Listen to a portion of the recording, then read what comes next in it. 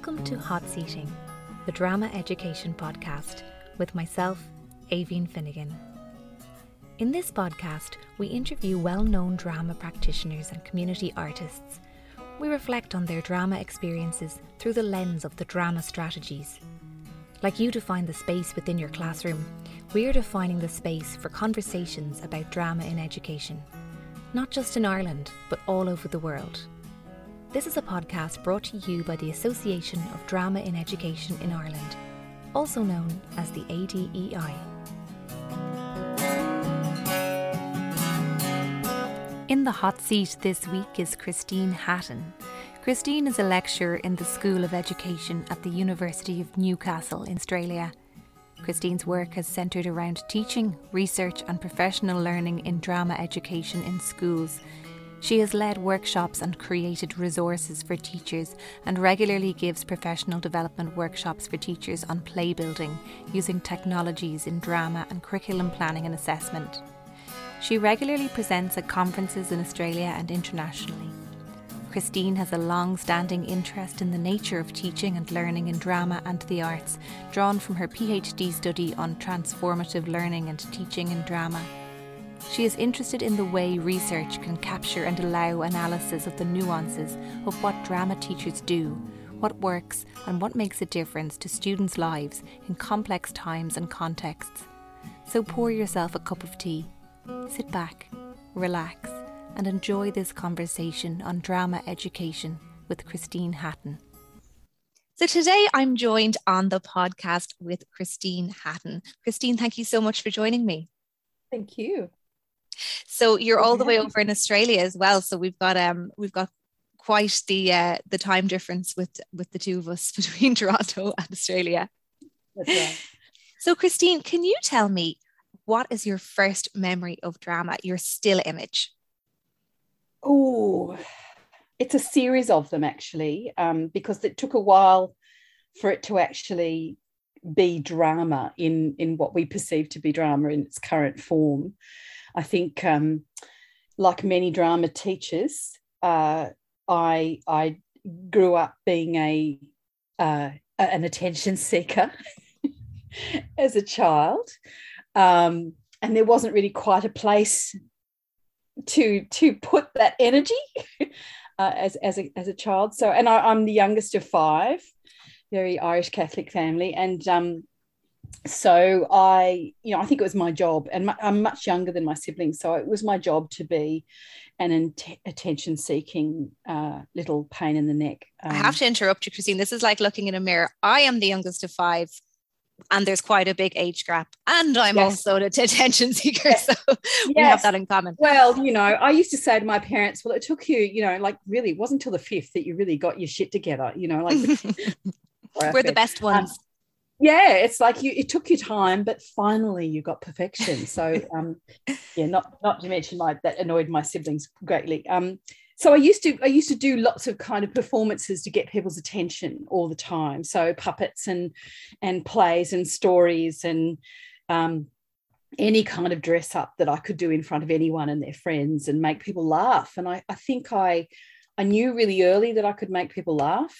I was very, very tiny child. I'm still only 5 foot now, but as a child I was minute, but I had this capacity for talk, and people thought I was hilarious. So my father was a university professor and in teacher education, and so he would often put me up in front of he'd have international teacher education conferences that he would convene, and he would put me in as the warm-up act of, in front of all these professors telling jokes and being hilarious. And I think that was my kind of first understanding about, that thrill of an audience. Sort of came from there. And and that probably wasn't drama per se, but it certainly gave me performance experience. So in a way that was kind of a bit unusual. No one else in my family is like that. So, and my mother was a teacher too. They were both teachers, and she had I was lucky that I came to their lives when they were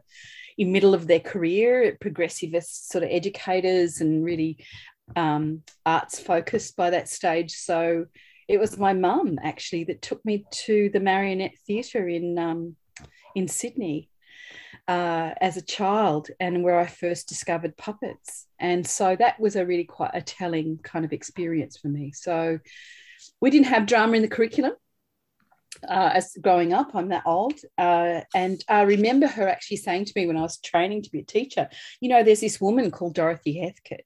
She's absolutely revolutionising education in the UK. You know, maybe you should look into it. And at that point, I was like, no, I'm only just doing this on the side. I'm going to be, in the theatre, and it was quite negative about joining my parents in the education route. So, and then, of course, I went on to study more and grew up a bit and realised actually that I love teaching.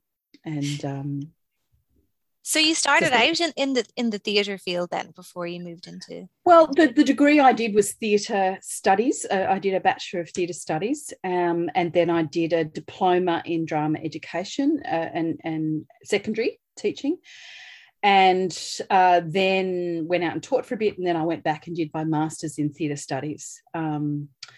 So that's the kind of background. But most of my working life has been as a teacher, with a bit of making theatre in schools, but also, doing some theatre on the side if I could in the early days.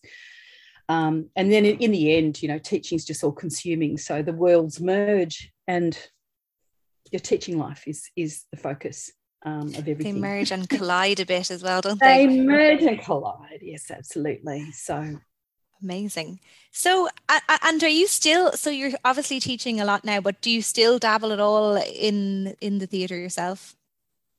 Not as a maker anymore. I still do work with young people in making drama and researching, because that's, as an academic, research is deemed as being more important. I have in recent years actually turned my attention to the broader arts field and looked at the relationships between schools and artists and theatre companies, and look at that kind of nexus between education and the professional theatre world, and sort of done more work in that research and writing, and some dramaturgical work that I've always kind of done here and there along the way. So more recently, I've done some research into artists in schools residencies, and looked at the kind of creative ecologies that are developed when you have an artist on staff as a regular part of the world of the school. And we looked at, myself and Mary Mooney got a grant to look at 6 schools and 3 different projects over 3 years, and look longitudinally at the impacts of creating a bigger arts culture in schools. So that's been one side of my work, but I also do work with companies that make work for theatre, for youth audiences and young people and children. So doing some analysis of some of their work and some of their relationships with, and their processes with different arts organisations. So I've always kind of had that dabble in theatre for young audiences as well. Has been another area of interest. So I've managed to kind of join in, but also make some research out of it too. So that's really interesting. I'd like to read that research about the artist on staff. And what kind of a place does drama have in Australia at the moment in terms of education? We've been fairly lucky that we've had a really proactive drama education community in Australia that has made sure that drama is mostly part of every state in Australia, their curriculum, both in primary education and secondary. And we've had the marvellous work of John O'Toole over many decades, and others who have made sure that is there not only in a state-based process, but also at a national level with an Australian curriculum that makes sure that all the arts are represented in the curriculum. It's not without its difficulties and its tensions by any means. And certainly in my state, New South Wales, which is the largest state in terms of numbers and school systems, we've got the most schools, the most kids, the most teachers. It's been a bit of a rocky road. to maintain that and sustain that. But we've had drama in the curriculum for about 30 years, maybe more, 40. Wow, that's great. In various forms. You know, and that coincides with our educational drama association starting and moving and agitating and growing, etc. So you know, they've been really pivotal and still are in making sure that we're at the table when decisions are made, if we can be at a higher level. But you know, it varies, it ebbs and flows, but mostly I would say, like most countries, Western countries particularly, the provision for drama education in primary schools is always problematic in terms of equity and access. But secondary, mostly it's an elective that students can do right through to formal examination at the final end of school. So, and I'm old enough to have been part of that right from the get-go, the senior curriculum in New South Wales for a long time. So I've done other activities where I've been president of Drama New South Wales and served on the Drama Australia board, and then I've also been I thought I'd go, if you can't beat them, join them, and I'll be a curriculum advisor at the state office, and I'll muscle in from a bureaucratic point of view. And you know, I did that for a few years. So you know, I've had lots of different roles, as well as my teaching and then my academic life, which I think is such an important part of how we work. And just that brings me nicely on to different roles. So what about teacher in role? So a standout drama moment for you as a practitioner? There's been a few of them. I think probably my first case study that I conducted for my PhD still stands out as being a lifelong process that has shaped me. And I look back at that and think of the whole of my life leading to that point, where I was the head teacher of drama in a school, and I conducted a performance process with a group of my students, co-curricular work that became the first case study, where I was really looking at, I'd just finished my master's degree and had done a special project in feminist theatre and women's theatre. So heavily influenced by that, I wanted to make feminist theatre with girls. And so I that first case study was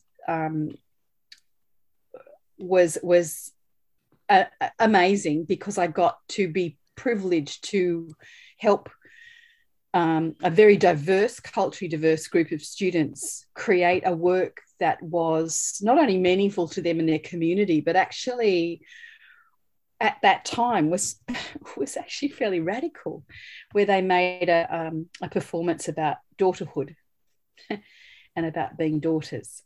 So really that became my focus for my PhD, which is about how do you actually pragmatically activate a feminist drama praxis in a classroom context.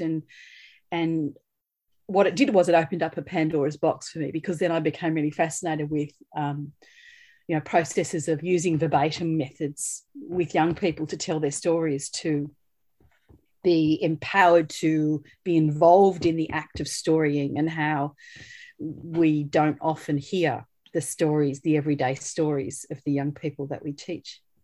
So within that case study, was there a moment where I can just kind of get a sense from you there when you're talking about verbatim and everything, when you had that group of diverse young women and you were making this work, was there a moment where you went, oh, the hairs on the back of my neck are standing up here? Probably the very first practical devising workshop. So, New South Wales, where I'm based, has a very strong curriculum focus on play building, on making theatre, devising theatre. And so as a teacher and as a practitioner, that's always been a real interest of mine, in devising, making work, because I could never find plays that that had my kind of students in them. So I thought, so I'll stop looking, let's just make it. And so I stopped actually looking for school productions in my role as a teacher that were outside the realm of experience of my students. I thought, well, let's just start with you. Let's start with where you're at and what your experiences are and what your family stories are and where you've come from. And so the very first practical workshop, I still have it on an old file somewhere.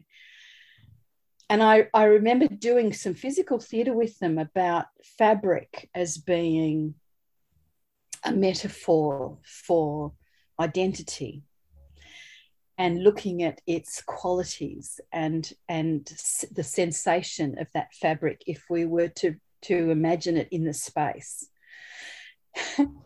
And what they came up with was unbelievable.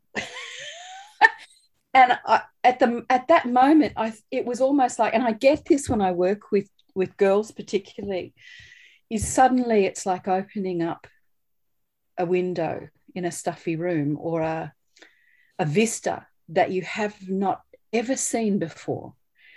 That there's that whole kind of feminist idea of, there's a whole world there. It comes from a play by Dorothy Hewitt. There's a whole world in there, but it's going to go to the grave with me. Australian playwright, a female playwright. And it really, for me, that actually was a really spine-tingling moment because I thought I was really switched on and really feminist and really inclusive. And I'd already been doing all of this fabulous work, but I hadn't really truly asked to see, to hear, and to walk with them when I thought I had, which was very arrogant of me. But I think the moment I really switched and provided creative spaces and tools for them to do that excavation, and how important that was, because they were girls whose stories weren't ever told. Their backgrounds were not usually part of the work. I'm dying to know here. Can you share any of the stories, or is there anything that you can remember? Well, in that particular moment, we worked symbolically, completely symbolically. We did a lot. The whole of the work was very much physical, lots and lots of physical theatre, lots and lots of comedy. They were really funny girls. And right. I see comic women as a bit radical, so always like to have lots of comedy in the work. And I also engaged them after a while. I realised that it wasn't just their stories, they were part of a continuum. So then I brought in their mothers. Oh. So their mothers came in I bribed them with chocolate cake, I think. And tell me about your baby stories. Tell me about your stories of your daughters as young children. And we got talking, and those were recorded. And then I let the students hear back what their mothers had said.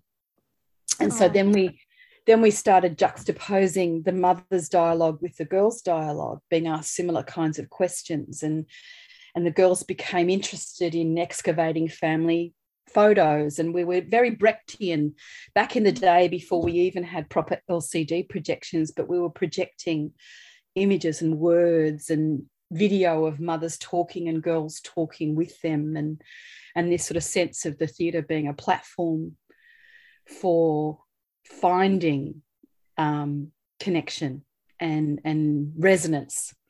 It's something that I kind of wrote a lot about at the time, about this idea of what does drama do and how does it function, in terms of identities and school cultures and community building, really. And I had students who, and I did all sorts of things. I because once it took off, it just took off like a wildfire. And as a teacher, I really did feel like I was running, right? I was flying by the seat of my pants, but also as a researcher, because it was almost like I'd opened up this Pandora's box. And I kind of didn't have a lot of tools to actually guide me, because it was before we even had a word for verbatim theatre.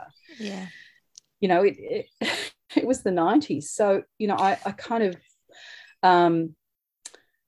I was struggling to find language and processes for what I was doing. I'd done some work as a dramaturg. I worked in women's theatre and had worked for the Sphinx Theatre, which used to be the Women's Theatre Group in London, and I'd done some work with them, and I'd looked at women's playwriting and previously my studies, but I was flying blind.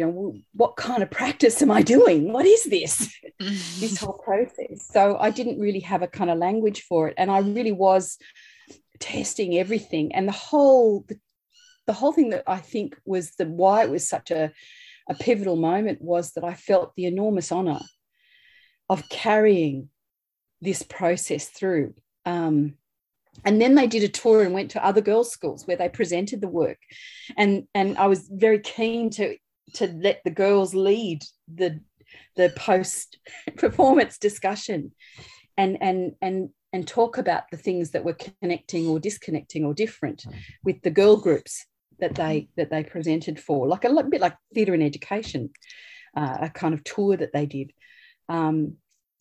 And we had lots of teachers and lots of community members come, and indeed some mothers who'd never ever been to the school because they didn't feel welcome came to all the rehearsals and came to every night and came to everything because they felt so proud and so moved. And almost everybody, particularly the women in any of the audiences, were literally weeping by the end of it to say you've really captured the tension between mothers and daughters, in a way that they hadn't seen before. So that sort of spurred me on to keep working with girls. So I did more research with girls and looked at whole different sorts of things to do with friendship and connection and, building ways can a drama work in an applied theatre way within a school context to actually create safe constructs for them to really think problematically about the way girls are raised to be with one another and what girl friendships and how toxic they can be. And so I did some research on that too, using process drama this time as the focus of that research project, and looking at a wonderful book called The Red Tree as being the focus of that. What age group were the focus of that? They were 14 to 15-year-olds. Yeah, right in the heart of puberty. Yeah, it's a fun time. I'd be interested to I think all women would relate to that that particular, I suppose, issue. It's something. These things come up again and again, and even so myself, I mostly teach kind of kindergarten age, and even then you can start to see these kind of situations arising and how you deal with it. That's really interesting.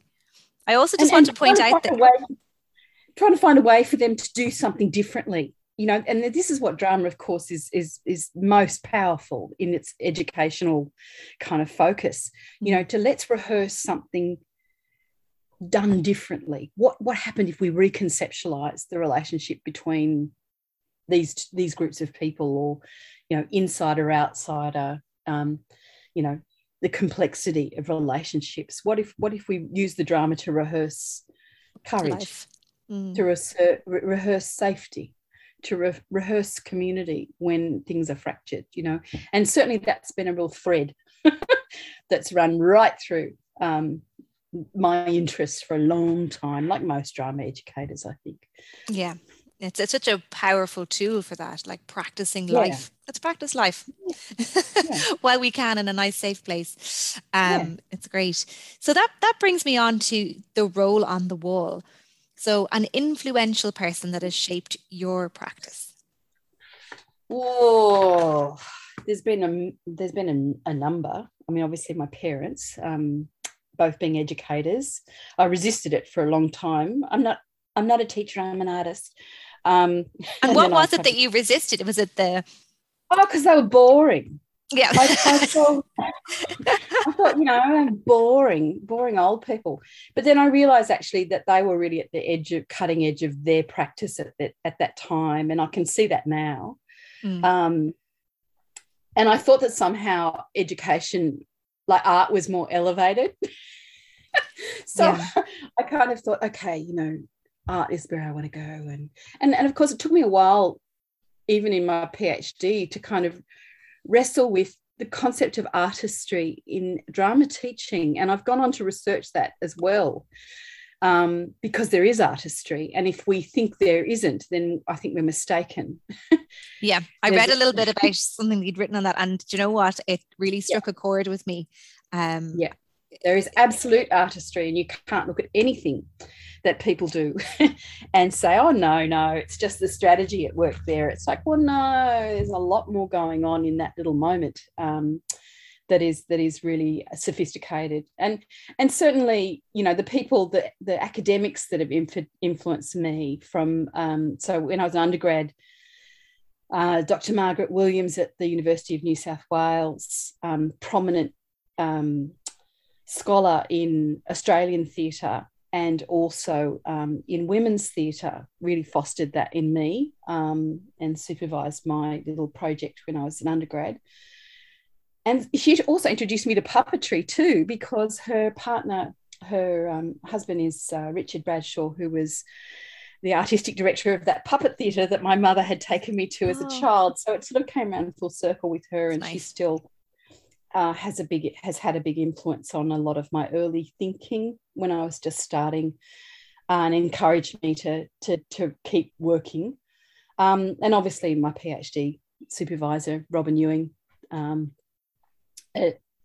absolutely stunning thinker and shining light in the development of my thinking and practice. And I guess, you know, even in terms of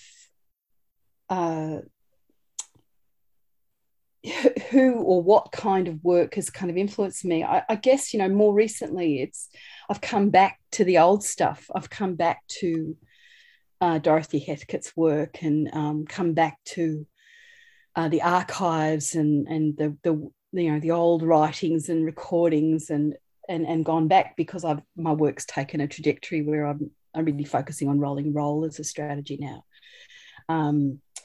So, and interestingly, you know, I wasn't trained by anyone who knew anything about Dorothy Heathcote. So I came at it sort of later, after practicing and after teaching in England with a fine bunch of teachers who, you know, would happily teach process drama every day. And I would kind of like, but where's the play in this? You know, I had to kind of learn as a practicing teacher and learn more. And that's been a kind of a bit of a lifelong quest. But certainly a few years ago, after attempting to do an international rolling role project that was quite interesting, I thought I'm going to have to go back to the archives. So I made it to Manchester, and, you know, went to the archives, you know, which is like going to Mecca, you know, for drama educators, and quite hilariously. And I've written about this since. I wrote a paper with Vivek about this, about how, you know, the kind of, when you're not one who has been touched by her practice in a direct way as a student,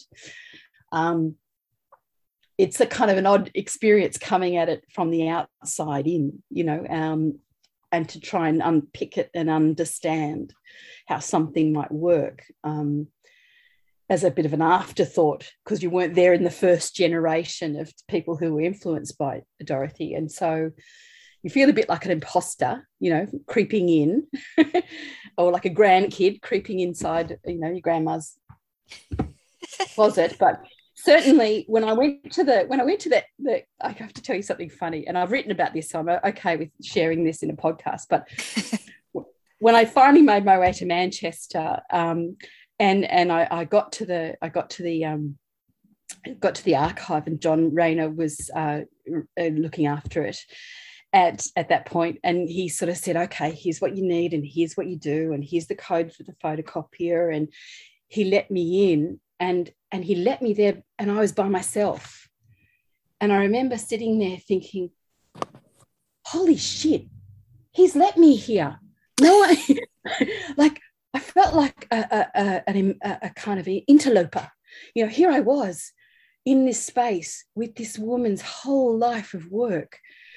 And I kind of looked around to see whether anyone could see me or whether there were any cameras. And I thought, oh, I'm feeling a bit overwhelmed, you know, and I started creeping around and thinking, I feel a bit weird here.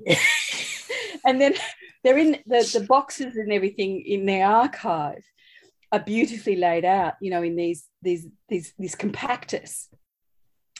And I very theatrically stepped up to the compactus and I threw it open. Like some, you know, curtains opening on a stage. And I laid my arms out and I stepped in and I took a really deep breath to try and breathe in the aura, the spirit, the whatever that I could get, thinking, here before me lies all the magic of this woman's extensive career and impact. And I just want to breathe it in before I touch anything. Oh. And, you know, I sound like such a fan rather than an adult. You know, this wasn't that long ago, I might add. And then I just thought, oh, Christine, you're being an idiot. You know, just get going, get moving. But, you know, take notes. I had this kind of moment where I did this double take and just dwelt with it and just felt the enormity of what was before me. And it was, honestly, I was moved. That is lovely. And a bit teary because it was kind of like, oh, this is massive. Yeah. A bit of a massive moment. So and you know what, sad. I enjoyed your reenactment just there. I'm just sad nobody else could see it. It was great. Very dramatic. Hopefully that it did really happen that way. I'm not making it up, but I actually did do that, and I feel like a complete, as we say in Australia, a complete dad for telling that story. But you know. I love it. So we've talked about a lot of times that went right so far, but now I'd love to look at your conscience alley. So a time where it all went wrong. Yeah.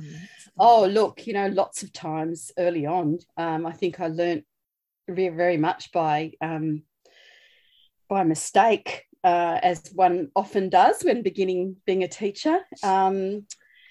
And I've written also about a particular very serious kind of malfunction in Peter Duffy's book, What Was I Thinking? You know, Misadventures in Drama Education, which has got some beautiful stories in it. So I'm not going to talk about that one because people can read that if they want, and it's a serious one. I guess a funnier one.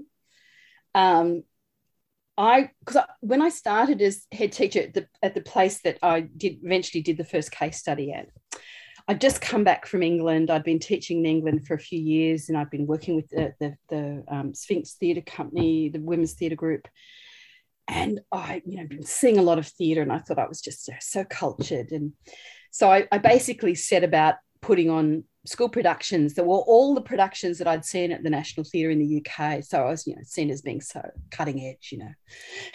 And I remember one of the plays that I'd seen when I was living in England was Complicité's production of The Visit. Marvellous play. And very dark. Dürrenmatt's very bleak work about a woman maligned who comes back to take revenge on a town and a particular man. And so I thought, I'm in a girls' school. It's got a great main character that's a female, and I'll run this production as our school production. And so, you know, was doing the usual stuff, casting, rehearsing, etc. And there was one student who was, you know, in the chorus, you know, she was a villager, you know, on the edge of everything. And I remember actually we were rehearsing in this old school hall that was dusty and vast and terrible sound and terrible acoustics, and this tiny stage, you know, in this old-fashioned traditional school theatre, a school hall. And they were up on the stage, and I remember yelling at this child. She wasn't a child; she was about, you know, 14, and I think her name was Sarah. I can't remember, and it was like, Sarah, pay attention, you know, because she obviously was completely bored being, you know, villager number 20 at the back, and I just, you know, was constantly barking at her and saying, you're pulling focus from the group. I said, I can't look at anything except you, scratching your hair and looking away and not being in the moment. This was a really tense scene on a railway platform where the town decides to kill this guy to get money from this rich woman. And so it was a pivotal moment in the play. I said, we can't be looking at you at this moment, because the whole of the community had to advance closer and closer, and she wasn't paying attention. Anyway, flip over to, she finally made it through enough and put up with me barking at her the whole time. And then we've got the whole of the school hall filled with parents and friends and teachers, opening night. I'm down the back, with a little VHS camera on a tripod trying to capture it. It shows how long ago it was. And and I'd had these flats made that were on trestle wheels that they could move, that were about 8 feet tall. They were, quite high. And these were representing the doors around them on the platform, and they started to move, etc., at various points in the scene. And the scene starts, and of course I'm looking straight at Sarah to make sure she's actually doing it properly. And then the students performing, when kids perform, sometimes they don't pay attention to what's around them. And the group moved forward and lurched. And because of where she was, you start to see these flats just waving with the whole of the student body in front, like ready to land on them. 20 or 30 children, some of the year sevens, like little ones. And this flat starts to waver backwards and forwards. And of course, who was not paying attention enough to see that a big accident was just about to happen? But Sarah. Oh, Sarah. Good on you, Sarah. So the fabulous part was that I could see her clocking eyes with me at the back of the hall, like, what do I do? and you could see her going, oh, I'm the only one that sees it. What do I do? What do I do? And so she leapt behind it and grabbed it, and I could see her little fingers holding this massive flat from completely squashing the whole cast. And then I could see her hands moving behind it because she realised that she had a line to say. Oh, her no. one line in the whole play. Oh, villager number 12. And so I could see her hands moving, and I could see her kicking another student, trying to get her to swap over and hold it so she could say, "That's right, sir," or whatever her sentence was. Oh, that's brilliant. That's my funny story. Brilliant. Thank goodness for, it's made me certainly very, very pleased to have. I mean, she's possibly neurodivergent. I do not know, but thank goodness for the one who wasn't paying attention, because he saved about 30 children. There's always one. That's amazing. That's actually great. That's a good story, and it's good to keep in the back of our heads, because I think we've all been that person, going, we're all looking at you. We're all looking at you. Stop pulling focus. And actually, I have been the person that the flats have fallen down on. Yeah, that's happened to me before. Yeah. Yeah, OH&S was not really huge back in that day, but it's certainly better now. That's for sure. That's for sure. Yeah. And of course, I came away thinking, I should have put sandbags on them, to weight them down. Of course, every day is a school day, isn't it? Oh my goodness. So now we're going to look at thought tracking. So the future of drama. This is quite the profound question. So what should it be? What should be next? And also, what do you think will actually be next? I don't know. I mean, there's a difference between hope and necessity and what's needed. And then there's the big gap between the reality of how things happen. So what I hope is that it keeps growing and keeps thriving. sadly, I think we're coming to new levels of problems about that actually taking place. And I think that there has to be a mind shift in education, a seismic shift in education, as we were referring to earlier, about understanding the true potential of what drama and the arts do for children and in education. And we have been banging on about this for so long, and we have so much overwhelming evidence. And so I must admit, I had a student of mine when I was saying this in a class only earlier in the year, and she said, I've got a question for you. I said, okay, what's the question? She said, you've been doing this advocacy for such a long time. For decades. I said, yep, absolutely. And she said, aren't you tired that it's still not being heard? And I said, yeah, I'm absolutely tired. I'm tired of this. I'm tired that we still have to, validate, argue, prove, that it's not, that the things that we're talking about are still on the table for discussion, in terms of the awareness out there. And, I think people in the past have said, okay, well, drama educators like to just talk to themselves, or drama researchers just like to talk to themselves, or schools are so insular, and that's the reason why nobody knows. I don't know. I actually think it's bigger than that. I don't think it's just that we talk to ourselves or that we affirm our own backgrounds and backyards. I think it's bigger than that. I think, and it's taken a bigger level of, the pandemic years have been very, very hard everywhere for the arts and for arts education in schools and in universities. But I feel a bit like we're going back to square one, because at least in previous decades, we've had a seat at the table.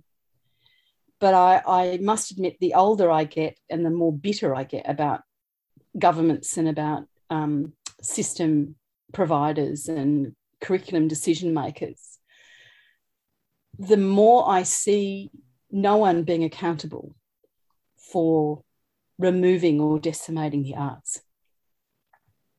And that's not just me saying, oh, okay, we need more time, we need more. Of course we do.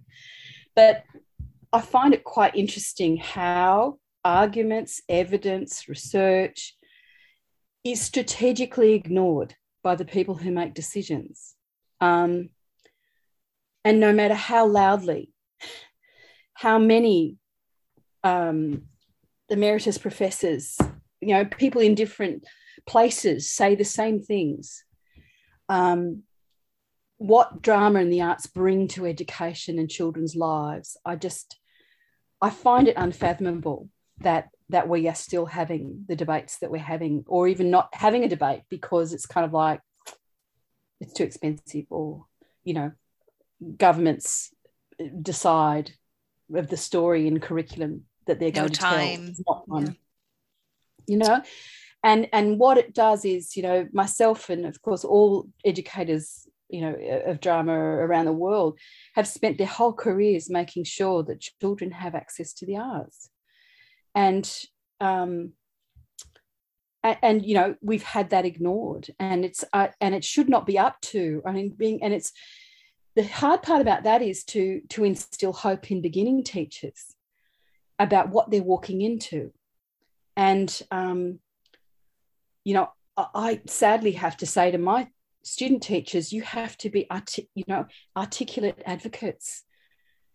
And there's advocacy is a lot, much maligned at times, because people sometimes say, oh, drama teachers, you're just all the time going on about how fabulous drama is. Well, it is. and I've spent a lot of my time in recent years really trying to, like a lot of other practitioners, show people more broadly, and other people in education, other teachers, other system administrators, principals of schools, we still have to educate them about what drama can do and what the arts can do. And once, my hope is that we don't have to do that anymore, that it's just an understood thing, that they know, they get it, how important having access to those experiences is for children.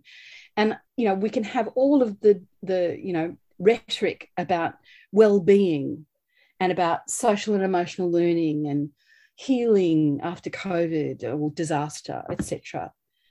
But unless the decision makers actively make space, it's very hard to be heard when it's strategically ignored, and it is strategically ignored. And I find that much more malicious, I think, in some ways, than just not, having good evidence or good advocacy or good processes. It can kind of be absolutely erased, certainly in different countries. And I know a lot of people will say, oh, you drama people, you always feel so persecuted. It's like, well, we are. This is real. I can give you quite a few examples right now of this happening. And I think I'm tired of it, because I don't think that we need to have those discussions anymore. We know how powerfully drama works for individuals, how drama works for teaching practice, how it works for communities, how it works for cultures and other marginalised groups. We know what it can do to provide hope and cohesion and connection. But the space to do that work is being eroded. And it's all very well to say, okay, you need to try harder, or you need to, I find I'm coming at drama now. The research that I'm doing now and the work that I'm doing now is coming in any way I can get in the door. Yeah. So, see, I'm going back to being that youngest child of, I'm going to get your attention somehow. Look at me, and going in and saying, particularly, having starting to work with Heathcote's rolling roll approach, to try and show teachers and parents and principals and children that this is another way to do education. We don't have to do it like we have been so far, and we can do it better, and we can do it with much more heart in the way that we work. So that's kind of where it's been sort of taking me, and I think I'd like to see all the good stuff, all the good stuff. I think all of it's good. Mantle, rolling roll, process drama, theatre work, play building, devising. I want all the children to have access to that form, in all of its kaleidoscope of possibilities. I don't know if it's going to happen though. Oh, I hope it does.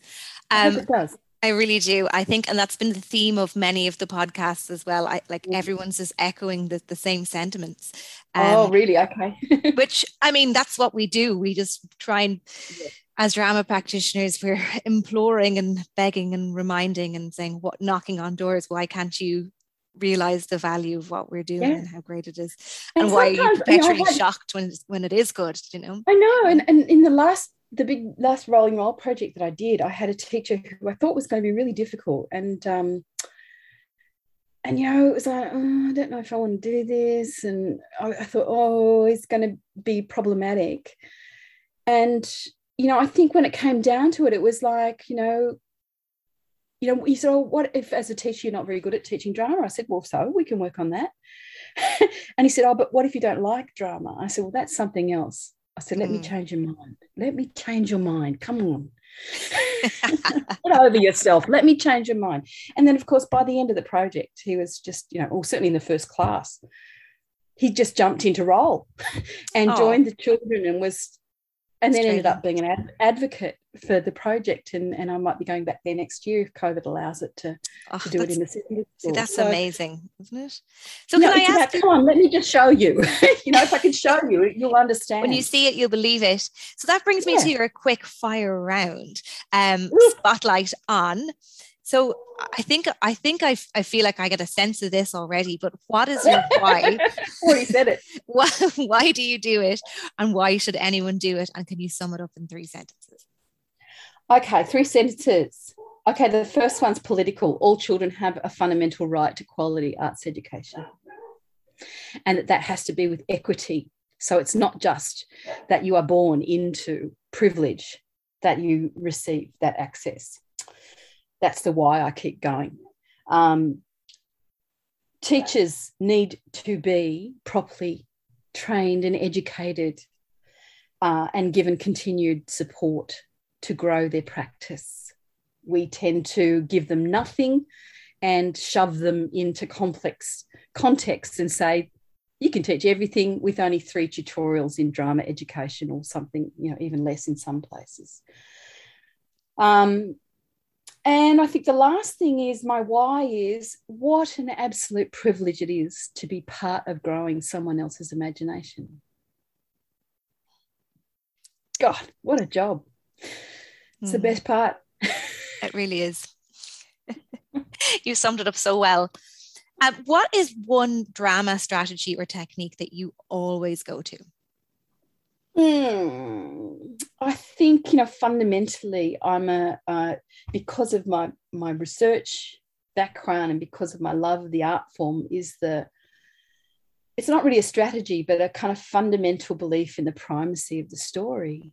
The importance of telling stories, of being involved in the act, the cognitive and creative act of storying and stepping inside stories. I see story as being a fundamental part of, like a lot of others, not only of the art form, but our need to make sense of experience with that. And there is what we bring to any moment in any decade to people's lives. So for me, it's probably, that sort of act of storying and also listening, like really listening to people's ideas or their imaginative offerings or their stories that they want to tell. I think too often in our schools, we assume children don't have any stories of their own, or we assume that some stories are more important than others. And indeed, some children go through their whole schooling never having said anything about themselves. We like to silence children. And I think certainly working in a secondary context with the kind of real post-truth kind of knee-jerk kind of way, story is part of empathy. We build empathy and compassion. We need to learn from our First Nations communities all over the world about how critical storytelling and listening, deep listening, Tadiri in Aboriginal culture in Australia, the deep listening that is about being at one with each other and the physical space, the planet, the plants, the skies, the animals. And so for me, I've kind of gone really starting to push more into that theoretically. Can a human-centered subject like drama actually adopt a post-human idea of its purpose, and connecting children through imagination to places and stories and problems that are huge, big ones. That's so much food for thought there. Definitely some lovely ideas there, and particularly the listening one spoke to me there. I think because being Irish, we're very storytelling culture as well. Yes. So I think that's a really good takeaway point for me to bring back to my practice. So if you have one piece of advice for other drama practitioners, be they new, be they old? Don't give up. I'd say don't give up. The work you do is more important than you realise, maybe. Yeah. And in the face of all the deniers, don't give up. That's nice. And it's a good point. Just, I can't think of anything more. Avoid the naysayers. Yeah, just don't give up. And I'd say as well, I think just in recent years, seeing how important my community has been, my local community and international community has been to me. Build community, build your tribe, build people up to come with you. Because we do have to be armed and dangerous, in terms of our tools and our pedagogy and our art form. We have to be, I say to my students, you have to be able to be articulate advocates, but I said you have to go up into any meeting with your hands up, ready to fight, ready to go, but with a smile on your face. Yeah. Like you're happy to be there. That's a good point about the community, because when I was talking about this podcast to many people, they all say, oh, that's very niche. And I say, no, there's loads of us. Yeah. There's loads of us. Yeah, absolutely. And I think it's so nice to understand that, obviously there's similarities in the way that we think and believe and practice our work, but there are also differences. And getting a sense of that different world. And I think sometimes because we've been quite a small research community, you can say, okay, who are the key thinkers or who are the key researchers? It's like, well, yeah, we can all say the giants whose shoulders we stand on, but the work is continuing and there's new work to be done. It's not over yet. By any means.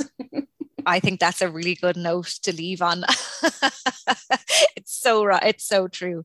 Chris, it was absolutely lovely speaking to you today. I thoroughly enjoyed the conversation, and your passion translates through the computer screen all the way from Australia to Canada. So thanks for sharing all of those thoughts and insights and experiences. I look forward to listening to all of them. What a great initiative.